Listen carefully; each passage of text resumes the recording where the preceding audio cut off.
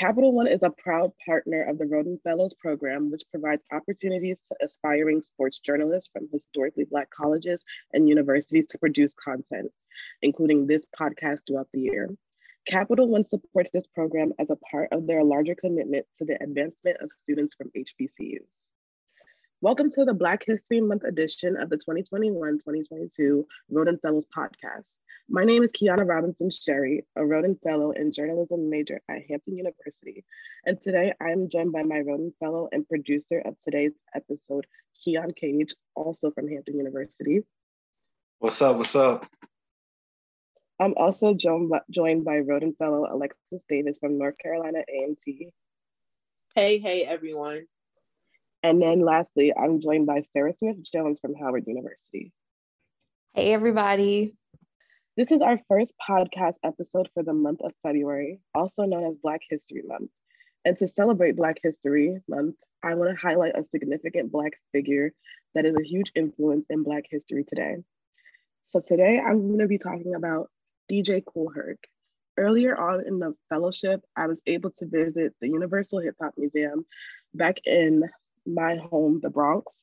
And one of the people who was able to start the hip hop movement was DJ Kool Herc. And as we all know, hip hop is a huge part of Black culture. It's a part of the way we dress, the way musicians rap, the way we talk. So I just wanted to give a big shout out to him and everything that he's done for the Black community. So I wanted to ask you guys, who are some of the people that you admire and would like to highlight this month? So for the Black history figure that I admire is John H. Johnson, who's the founder of Ebony Magazine and Jet Magazine. Ebony Magazine is still around. You see a couple of publications every once in a while, but these are two major Black publications that still exist to this day. And I really admire him because, you know, to start a publication is really challenging, especially during the time he was doing this starting in the late 1940s. So just to be able to start a publication during this time is just, I really admire him. And not only he created a publication, he's also a part of the same fraternity that I am, Alpha Phi Alpha Fraternity Incorporated. So I just really admire him for like everything he's done for the media industry and for our fraternity. For me, I would definitely say Zora Neale Hurston. I say that because I think that she did such an amazing job of highlighting Black people and racial struggles in her work. And I feel like she made a lot of the Black experience so memorable. I read her book, Barracoon, when I was a freshman in college. And I just remember being so emotional while reading that book along with my other classmates. And I would definitely say it was one of the best assigned readings that I've ever had throughout my time in college. I would even go to bring up someone that's a little bit more current, Lisa Salter. She's an American journalist and former college basketball player. You can also see her reporting on ESPN and also ABC. She really started getting recognition around the early 2000s, and just seeing her versatility as a reporter, being able to be fluent in basketball, football, and really just have conversations with players, letting people at home really see another side of them versus just who won and lost the game. So I really think it's important to recognize her, even though she is a little bit more current. I definitely do think she's existing in a space that we weren't really allowed to previously. So why do you guys feel that it's important to celebrate Black History Month? And what were some of the ways that you celebrated it growing up? Well, for me, my school really didn't teach it, but my mom was huge on it. She would like on the way to church, she'll make sure like, all right, pick a person and read about them today. Then she'll after church, she'll make me write about it. And I used to not like it at all, really, because I used to try to just go to sleep in the car on the way to church, and she'll just make me read. But and looking back on it, that's a reason why I have like such a strong knowledge of Black history, and it shows in my writing a lot. I like writing about people's stories and stuff like that. And I think going to HBCU, it really emphasized me wanting to be a part of Black history even more. So, I'm taking strides to make a significant impact upon my culture and my community. So that's the way I celebrated Black history. And that's what it means to me, really just being a part of history.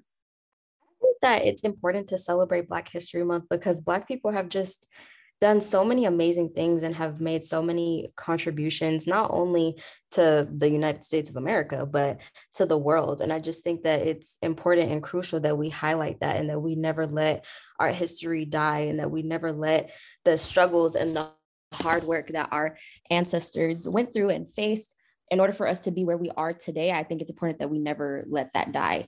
And so Black History Month has always been something that has been very important and very celebrated in my family. Sometimes we went to like maybe little cookout events on the weekends, or like parades and things of that nature. We just kind of celebrated in our own way at home, but it's always been something that has been very relevant in my family, always has been celebrated, always has been something of importance to us, and will continue to be. I would say I was one of the lucky ones that got taught Black history a lot growing up. I did go to predominantly Black schools, but ironically, we had white teachers.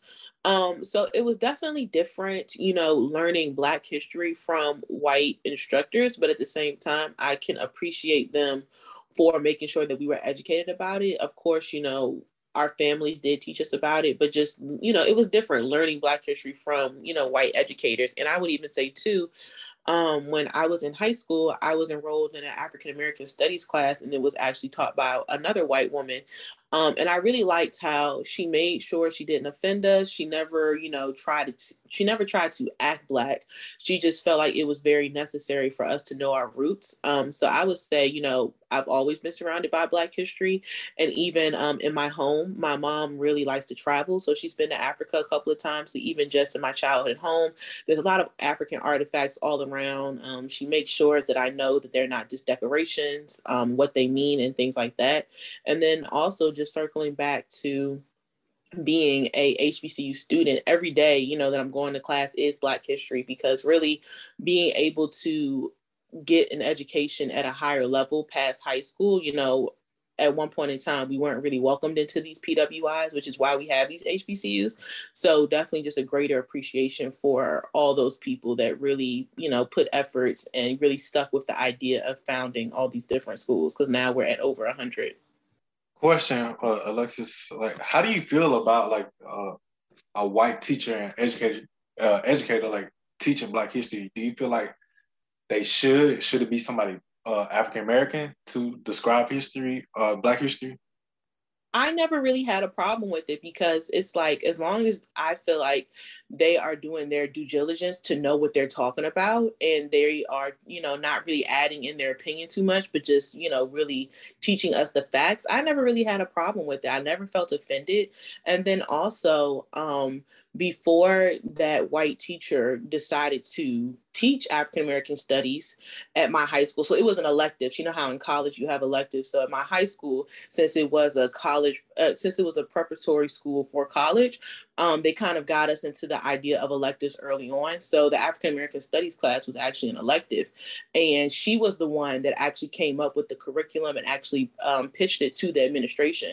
So if it really wasn't for her, we wouldn't have had that African American study class at my high school. So I really, I'm not against it at all, as long as, they do their due diligence to know what they're talking about and allow it to be a safe space for us to, talk about it and really learn. I don't really have a problem. Well, I know me personally, when I was growing up,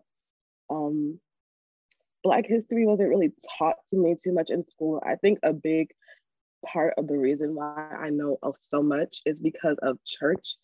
I went to a Black church, and they really made an effort to teach us about different Black figures and what they did in history. So that's why a part of why I know so much. In school, I didn't really celebrate Black History Month. That was kind of something I had to do outside of school, because I went to school with a lot of Dominicans and Puerto Ricans. So, Black History Month wasn't really too much of a priority at school for me. And then also, I've only had 2 Black teachers, and only one of them really emphasized the importance of the month and what it means to just be Black in America. So that was kind of my experience growing up with it. So since being at an HBCU, how have you guys celebrated Black History Month differently from when you were in like elementary school, high school, middle school? Well, I don't know. I don't think that I would say that it's any different. You know, being at an HBCU is kind of like Black History Month is every month. Like we always have the opportunity to celebrate Black excellence and the contributions that the Black community has made and continues to make. So I wouldn't say that I am doing anything different than what I was doing when I grew up.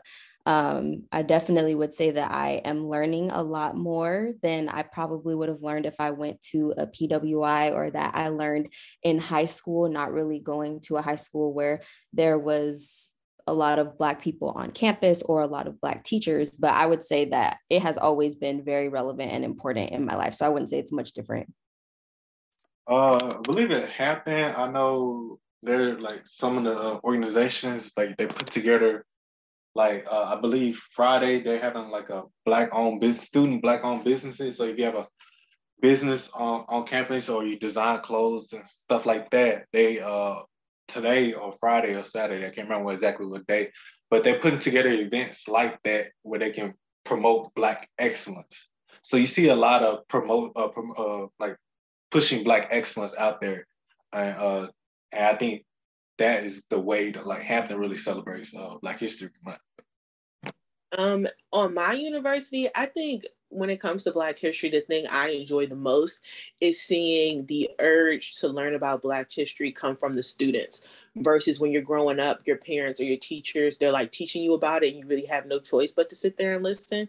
But I feel like once you get to their HBCU, seeing all these, just like how Keon mentioned, different organizations on campus, seeing that the desire to learn about Black history is stemming from the students and not stemming from the teachers and the administration, because I mean the teachers and administration, they might have little things around campus or whatever, but it's up to you which classes you take after you get to a certain point. So it's not like if you're not signed up for an African American studies class or African history class, etc., you're not going to get that information. So to see the students' desire to learn it and desire to teach each other, organization to organization, peer to peer, I think that's something that's really exciting to me, seeing my peers actually want to learn about their history.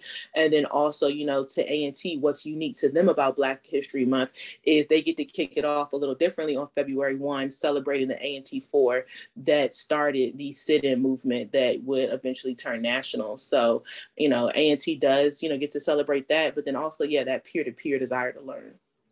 Yeah, I agree with everything you guys said, especially with Keon about Hampton.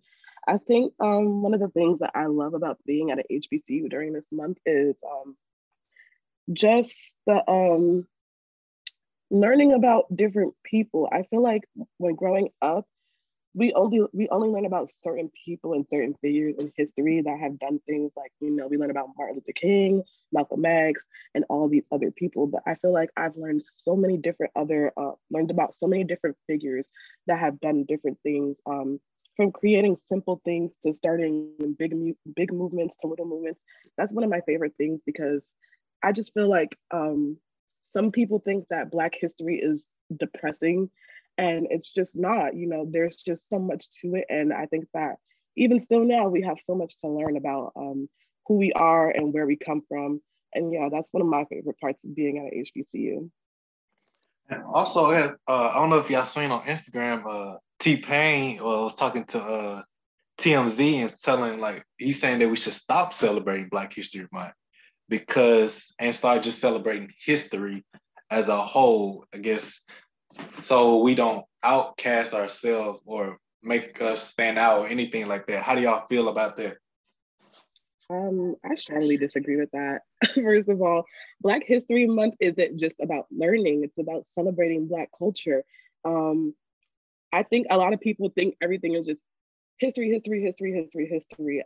But there's just so many beautiful aspects to Black History Month, learning about and more than just learning about your culture. It's about celebration of being Black first and foremost, than more to me. So I think that's just a stupid argument, and people just really should stop saying that.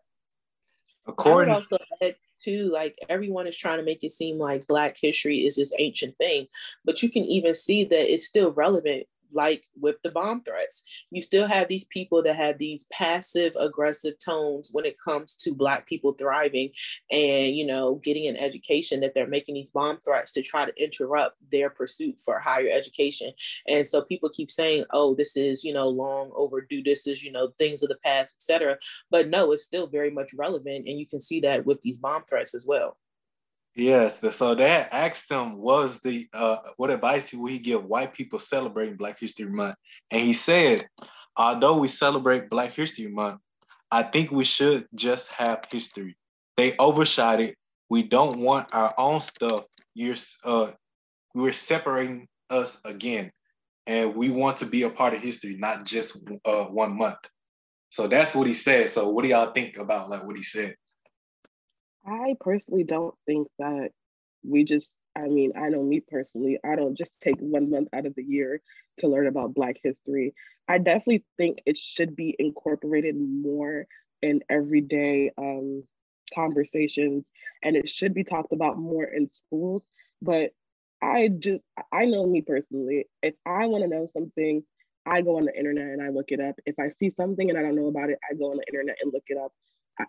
Google is free, and I think everybody should take the time to learn something new every single day, and not just wait till Black History Month to start looking at Black history. Yeah, I don't really think it's something that's separate. I think it's more so because the contributions that Black people have added to American history often get overshadowed. I think that Black History Month is a good way to re-emphasize, like, hey, you know, don't forget about us and our accomplishments. And also, you know, back to that peer-to-peer thing, it's a chance for us to celebrate each other.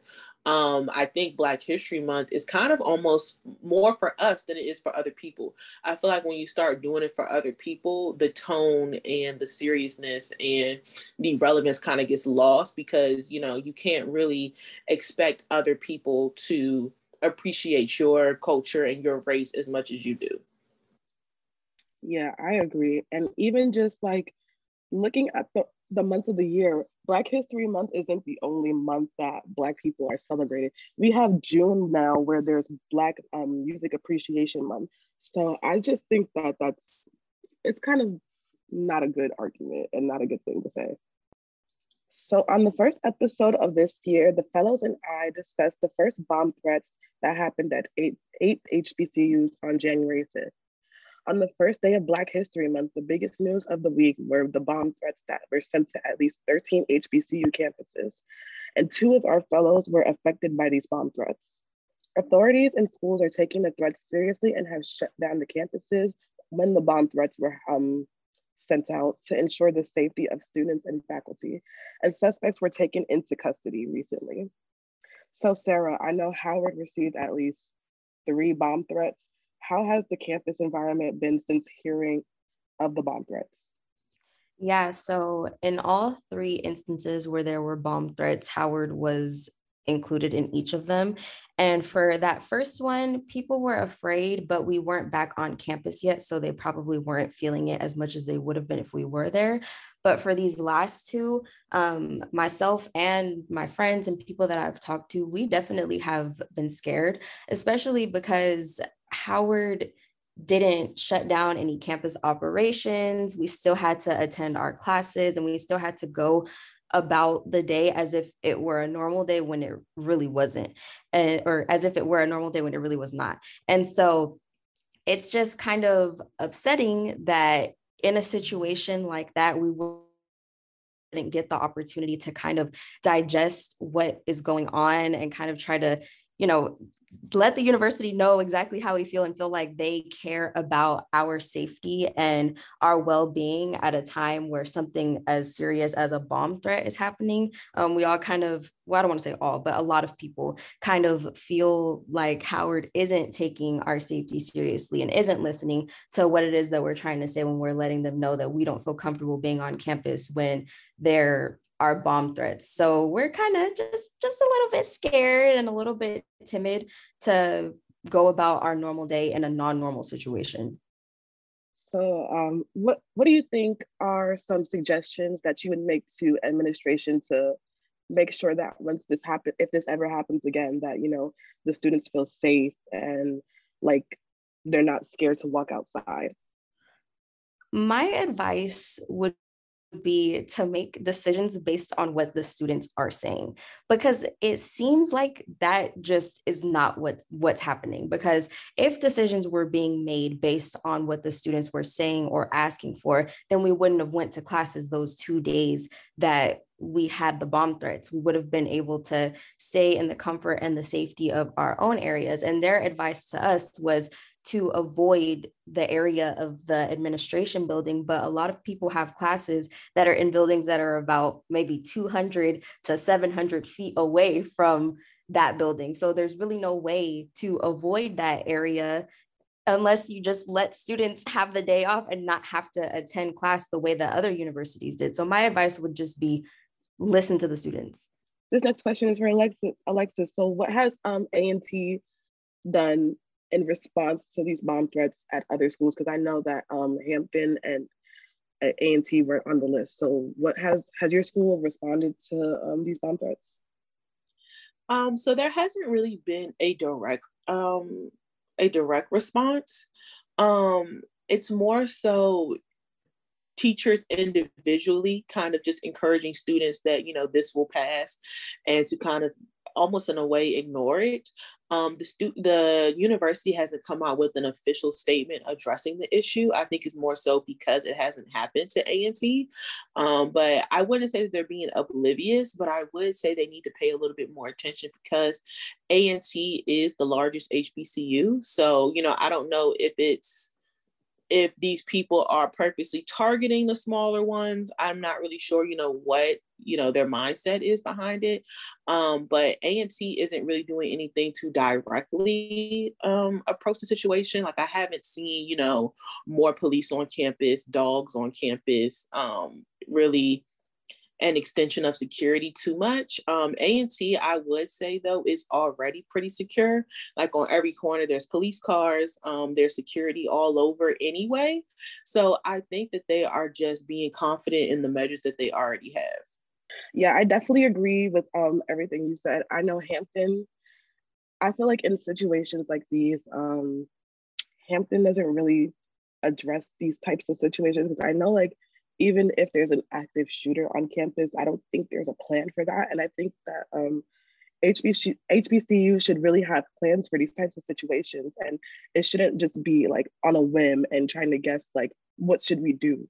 And I think it's really important to ensure the safety of Black students, because if this had been a PWI campus, there would be a different conversation. There would be different type of coverage. So I think that this should be a learning experience for all HBCUs to just listen to the students, like Sarah said, and make sure that you have plans in place for these types of situations. How do you guys think that the bomb threats will impact HBCUs in the future? I don't have like a direct answer for that, but I can say what I hope. And what I hope is that HBCUs will take these threats and use them as a way to train students on what they should do, just in case this ever happens and something horrible really does go down, God forbid. I think that students and professors and everybody on campus should know what to do and be privy to what precautions to take and what steps to take if they're ever in a situation where people are on campus and these threats are coming in and something actually does happen. They'll know how to stay safe and know how to protect everyone. I would even say too, like, even in elementary school, middle school, and at my high school, we had active shooter drills, we had bomb drills, we had fire drills. And I get that, in college, we are all adults, but at the same time, to be honest, I think that these drills are necessary, because if there is an active shooter on campus, I 100% don't know what to do. I honestly feel like I was more confident in what to do if there was an active shooter at my high school versus an active shooter at my university, because we honestly have not been trained to know what to do. Definitely, even at the elementary and middle school level, I knew what to do if there was an active shooter. If there's an active shooter while I'm in one of my classes this semester, I have no idea what to do. Yeah, I would agree with that. And to add to it, I don't even feel like my professors are qualified to tell any of us what to do in those instances. I don't think that they know either. I haven't heard of professors having to do any types of trainings, and maybe they do, but this is just not anything that I have ever heard of. And from hearing what my professors have to say about the bomb threats, it doesn't, they haven't really given any answers or made any statements that make me confident that in a situation like that, if I don't know what to do, my professor will know how to guide me. Yeah, I definitely agree. I was in one of my classes on Tuesday and we were talking about it, and he was just as confused on what to do in that type of situation as we were, and that's just not okay. Um, and even like a couple of years ago, when in my sophomore year, we still to this day do not know, but there were rumors of there being an active shooter on campus. And I had to run from the cafeteria to my dorm just because I didn't know what was going on. And the only thing that the campus really did was lock the dorms. And that that was it. So I feel like there should really be a bigger conversation about this and not just fire drills, because that's all that camp I know that Hampton does for us. Keon, do you have anything to say about this? I mean, y'all all said the right things. You know, in high school, I knew exactly what to do. Uh, but I think Hampton doesn't do a good job with like preparing. I think, you know, with everything really, I feel like a lot of students are not prepared for anything, whether it's the weather, whether it's a fire, whether anything. So I feel like we need to put more work in like preparing for anything, expecting the unexpected and preparing for the worst, you know? So I feel like y'all all said the right points and the right things. And I would even say for the campuses that haven't had anything happen to them, you know, of course, God forbid, you know, I wouldn't wish that onto A&T or onto Hampton, but it's clear that these things are relevant. It's clear that these things are happening. So instead of waiting for us to actually have a threat to all of a sudden put something in place, I think now is the time to start putting in some preventative measures so that if it does happen, it won't be, we should have done this, we could have done this, and I'm sorry. Instead, it would have been, hey, we have this plan in motion and we have put a lot of thought in it, so we're confident in our plan. But right now, the plan doesn't exist. Yes, I full-heartedly agree on that. So the Super Bowl is closely approaching us, and I know that Sarah will be attending. So Sarah, how are you feeling? Are you excited for the halftime performance and just being there? Oh my gosh, yes, most definitely. Like honestly, this is a dream come true for a very, very, very long time. I have always wanted to have the opportunity to go to the Super Bowl. So now that that is finally happening, it's just extremely exciting, and I'm so excited for the halftime performance. But I must say, I have a little bit more excitement to see Mary J. Blige just because I kind of grew up listening to her music. My grandma is a huge Mary J. Blige fan, so I'm so excited to have the opportunity to see her. And I think, of course, Eminem, Snoop Dogg, Kendrick, Dr. Dre, I know that they are going to do an amazing job. So I'm so excited and so grateful to have the privilege to go to the Super Bowl. Well, I know, Keon, you're a big music person. What are you thinking about the halftime performance? Man, I'm ready for them to play that California Love, man. You know, when Pac come in, you know, I'm be singing it with him like I'm performing on stage myself. But, you know, I love Dr. Dre, everything he's done with Aftermath. You know, Kendrick Lamar is really one of my favorite artists of all time. Shout out to Good Kid, Mad City, the best album ever. But yeah, I'm more excited for the halftime performance than the game itself, really. Okay. Emphasis on the California Love. In the city, yes. But yes.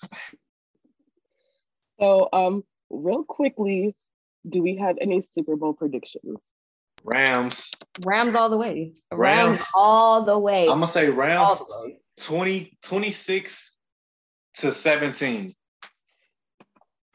I don't have a number for you, but Rams all the way. Yeah, I would say you guys.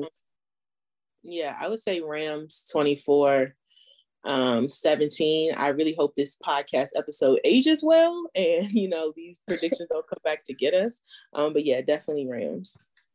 I don't know. I'm kind of feeling the Bengals. They're the underdogs. So I mean, I want Odell Beckham Jr. to get his ring, but I'm kind of feeling the Bengals. But thank you guys for tuning in. Black history is always in the making. For now, we thank you for tuning into the Roden Fellows podcast once again and celebrating Black history with us. Special thanks to our producers, Keon Cage and Parker Owens. Make sure to join us next time as we continue to celebrate our history. And don't forget to make the Undefeated your go-to site for a soulful look at sports and entertainment. Have a great weekend, everyone.